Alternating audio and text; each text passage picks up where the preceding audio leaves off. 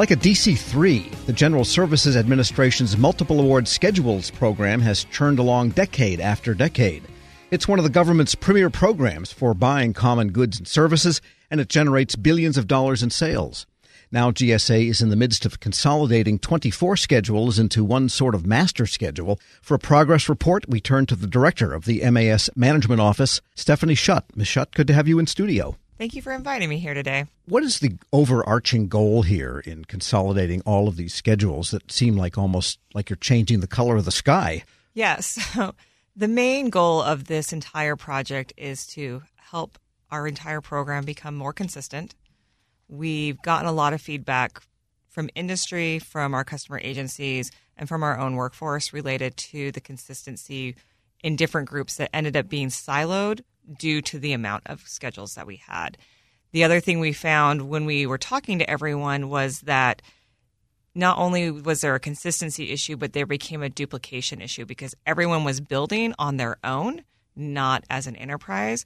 So in the end, it created this weird guessing game where customers came in and you had to guess which one you wanted to do. And industry came in, they had to guess which one they needed to get. And so we tried to figure out the best way to get us to an easy path where you didn't have to read pages of instructions to figure out what you wanted. And then we realized the only way we're going to be able to do that is to go to one so that guessing game was just eliminated. We can get some consistency in terms and conditions, and we could remove all the duplication across the program. It sounds almost as if you could buy a given commodity on more than one schedule, but you might have different terms and conditions depending on which one you bought it from. So you could have different terms and conditions based on how that commodity was put on contract. So if you bought off a services contract that happened to have a few commodities, it would be a different way than if you were buying commodities off a contract that was just for commodities and no services. And so it was just how you came to market was just slightly differently. But in the world today, people don't usually buy just commodities or just services.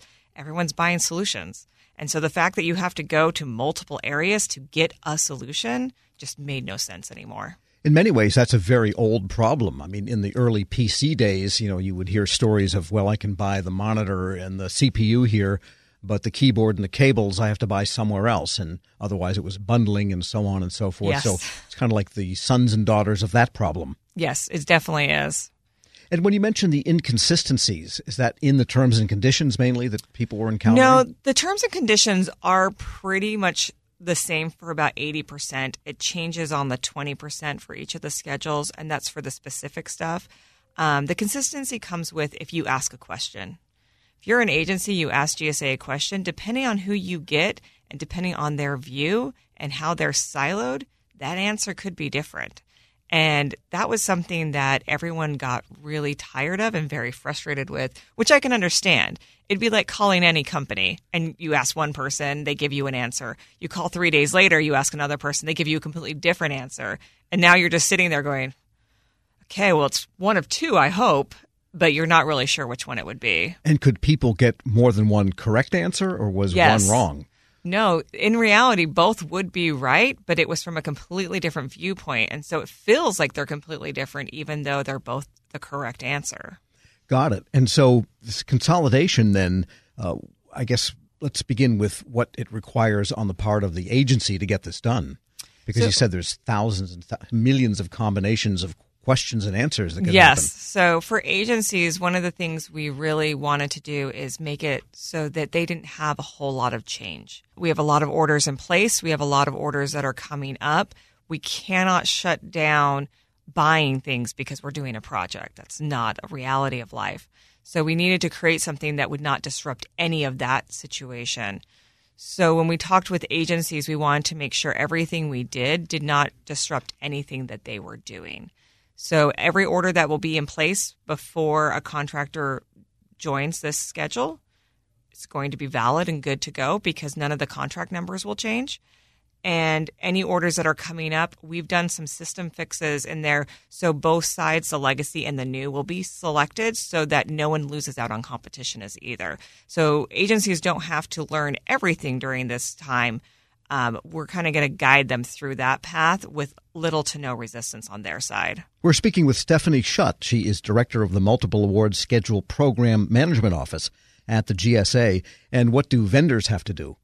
So vendors is a little bit more work. So for vendors and for our workforce. It's always been work for them. It's always been work for them, and it's going to be a little bit more work for our workforce as well.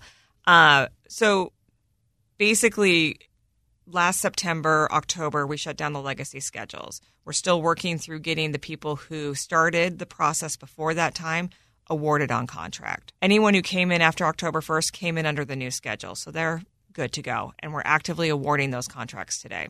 For anyone who is on the legacy schedules, right now they have received a mass modification, and basically that's just a modification that went out to the masses. So they've received this modification. And I always thought it took a papal bull to do a mass modification. You would think. But so we sent it out by email to everyone, and all it does is it aligns the terms and conditions to this consistent way. It doesn't change anything. We didn't add anything. We just deleted stuff we didn't need anymore. The American Recovery Act. We have no money. Nor has there been money in that for years. We don't need that term and condition anymore. Things like that are things that we stripped out of this contract, so it wasn't so burdened full of terms and conditions that you had to read for no purpose. So this was a chance to clear the attic also, so to speak. We definitely took the time to delete everything, but we did make a rule, nothing new, because that way we could ensure we had a point that we could finish. When you start saying, let's do something new or fix something, oh, there's another thing in the bucket, and then there's another thing. So we decided nothing new, but if there was something old or obsolete, let's get rid of it and be done with that.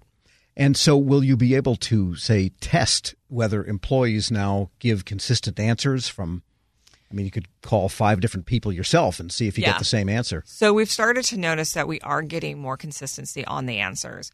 One of the things that will bring a lot more consistency, especially for our industry partners, is as we start working with them to get them down to one contract, they're only going to have one contracting officer, which means they're only talking to one person, which means the possibility of getting multiple answers is going to basically go away on its own. Sure. And getting to the terms and conditions, is there going to be a standard library from which people, the contracting officer and the vendor, can agree that these will be in there, or will everyone have the same terms and conditions? So we broke up the schedule by category. So you have the main solicitation that lists the main terms and conditions for the contract, and that's that 80% that everyone gets.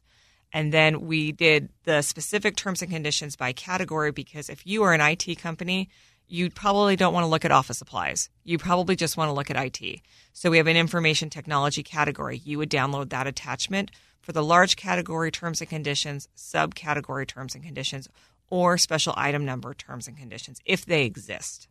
But that way it kind of brought it down a bit, and we could group things together more easily so the industry knew exactly what was expected of them, but also agencies could search our solicitation more actively and find things more quickly. So you've consolidated, but it's not exactly one size fits all either. The world will never be one size fits all. That's just a fact of life. So we've created this vehicle to be something that will fit multiple combinations of what you're coming to market and how you're coming to market, and be a little bit more flexible for both our industry and our customer agencies. And this will all be in final form when? So it's final now. So the solicitation's final now, and contractors are moving over. We're right around 50% of our contractors have moved to the new solicitation. Our next step will be in July. We'll start phase 3, and this is going to be working with industry to get everyone down to one contract. And based on what types of orders and blanket purchase agreements, that probably could take anywhere from a couple of years to 5 years. But once that's done, our main goal is just get everyone from one contract for contractor, and that's the main goal of the project. And what's the current rate of sales, by the way, going through the MAS? It's around $32 billion of business volume goes through that contract vehicle every single year. Yeah, so that's nothing to sneeze at. And no. Final question, what's the status of the price reduction clause? Oh, the price reductions clause. That clause is still in there. We do have the transactional data reporting as well. So we have 2 options for people to pick from. You can do the commercial sales practice with that price reductions clause, or you can do the transactional data reporting. However, in the pilot, you have to have a pilot special item number to opt into that 4-year contract. But though there are those 2 options, this will also allow us to review how that the price reduction clause actually helps government, or helps industry, or hinders industry, or any of those things, because we'll have 2 different things that we can measure. And at some point, the multiple award schedule will have to coexist with the electronic marketplace if that project ever gets done. Are you thinking about how those will be different if they have to be, or maybe redundant? So we're going to have to definitely look at that. I don't think anyone's going to know until the e-commerce platform is really up and going. Once that's up and going, we can actually look at both programs and see what's good for industry, what's good for government, what works for everyone, what makes it easy for everyone. And that's really the goal of all of these projects. Stephanie Schutt is director of the Multiple Award Schedule Program Office at the General Services Administration. Thanks so much for joining me. Thank you so much.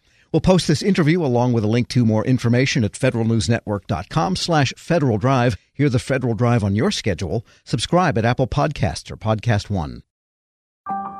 As we continue to face COVID-19, we're now facing flu season. Influenza has the potential to infect millions, putting lives and the healthcare system at risk. Now more than ever, it's essential to protect yourself from influenza by getting the flu vaccine. The flu vaccine is safe and effective and can't give you the flu. To protect yourself and those at highest risk, get your flu vaccine. Learn more at michigan.gov/flu. A message from the Michigan Department of Health and Human Services. When you think about something that brings out the best in us, it usually involves helping someone else. By donating plasma at a Grifols Center, you can help save millions of lives and show your good side to the world. You'll join thousands of people who donate safely each week, so patients get the plasma-derived medicines they rely on. And you'll be rewarded up to $1,000 your first month. Learn more at grifolsplasma.com.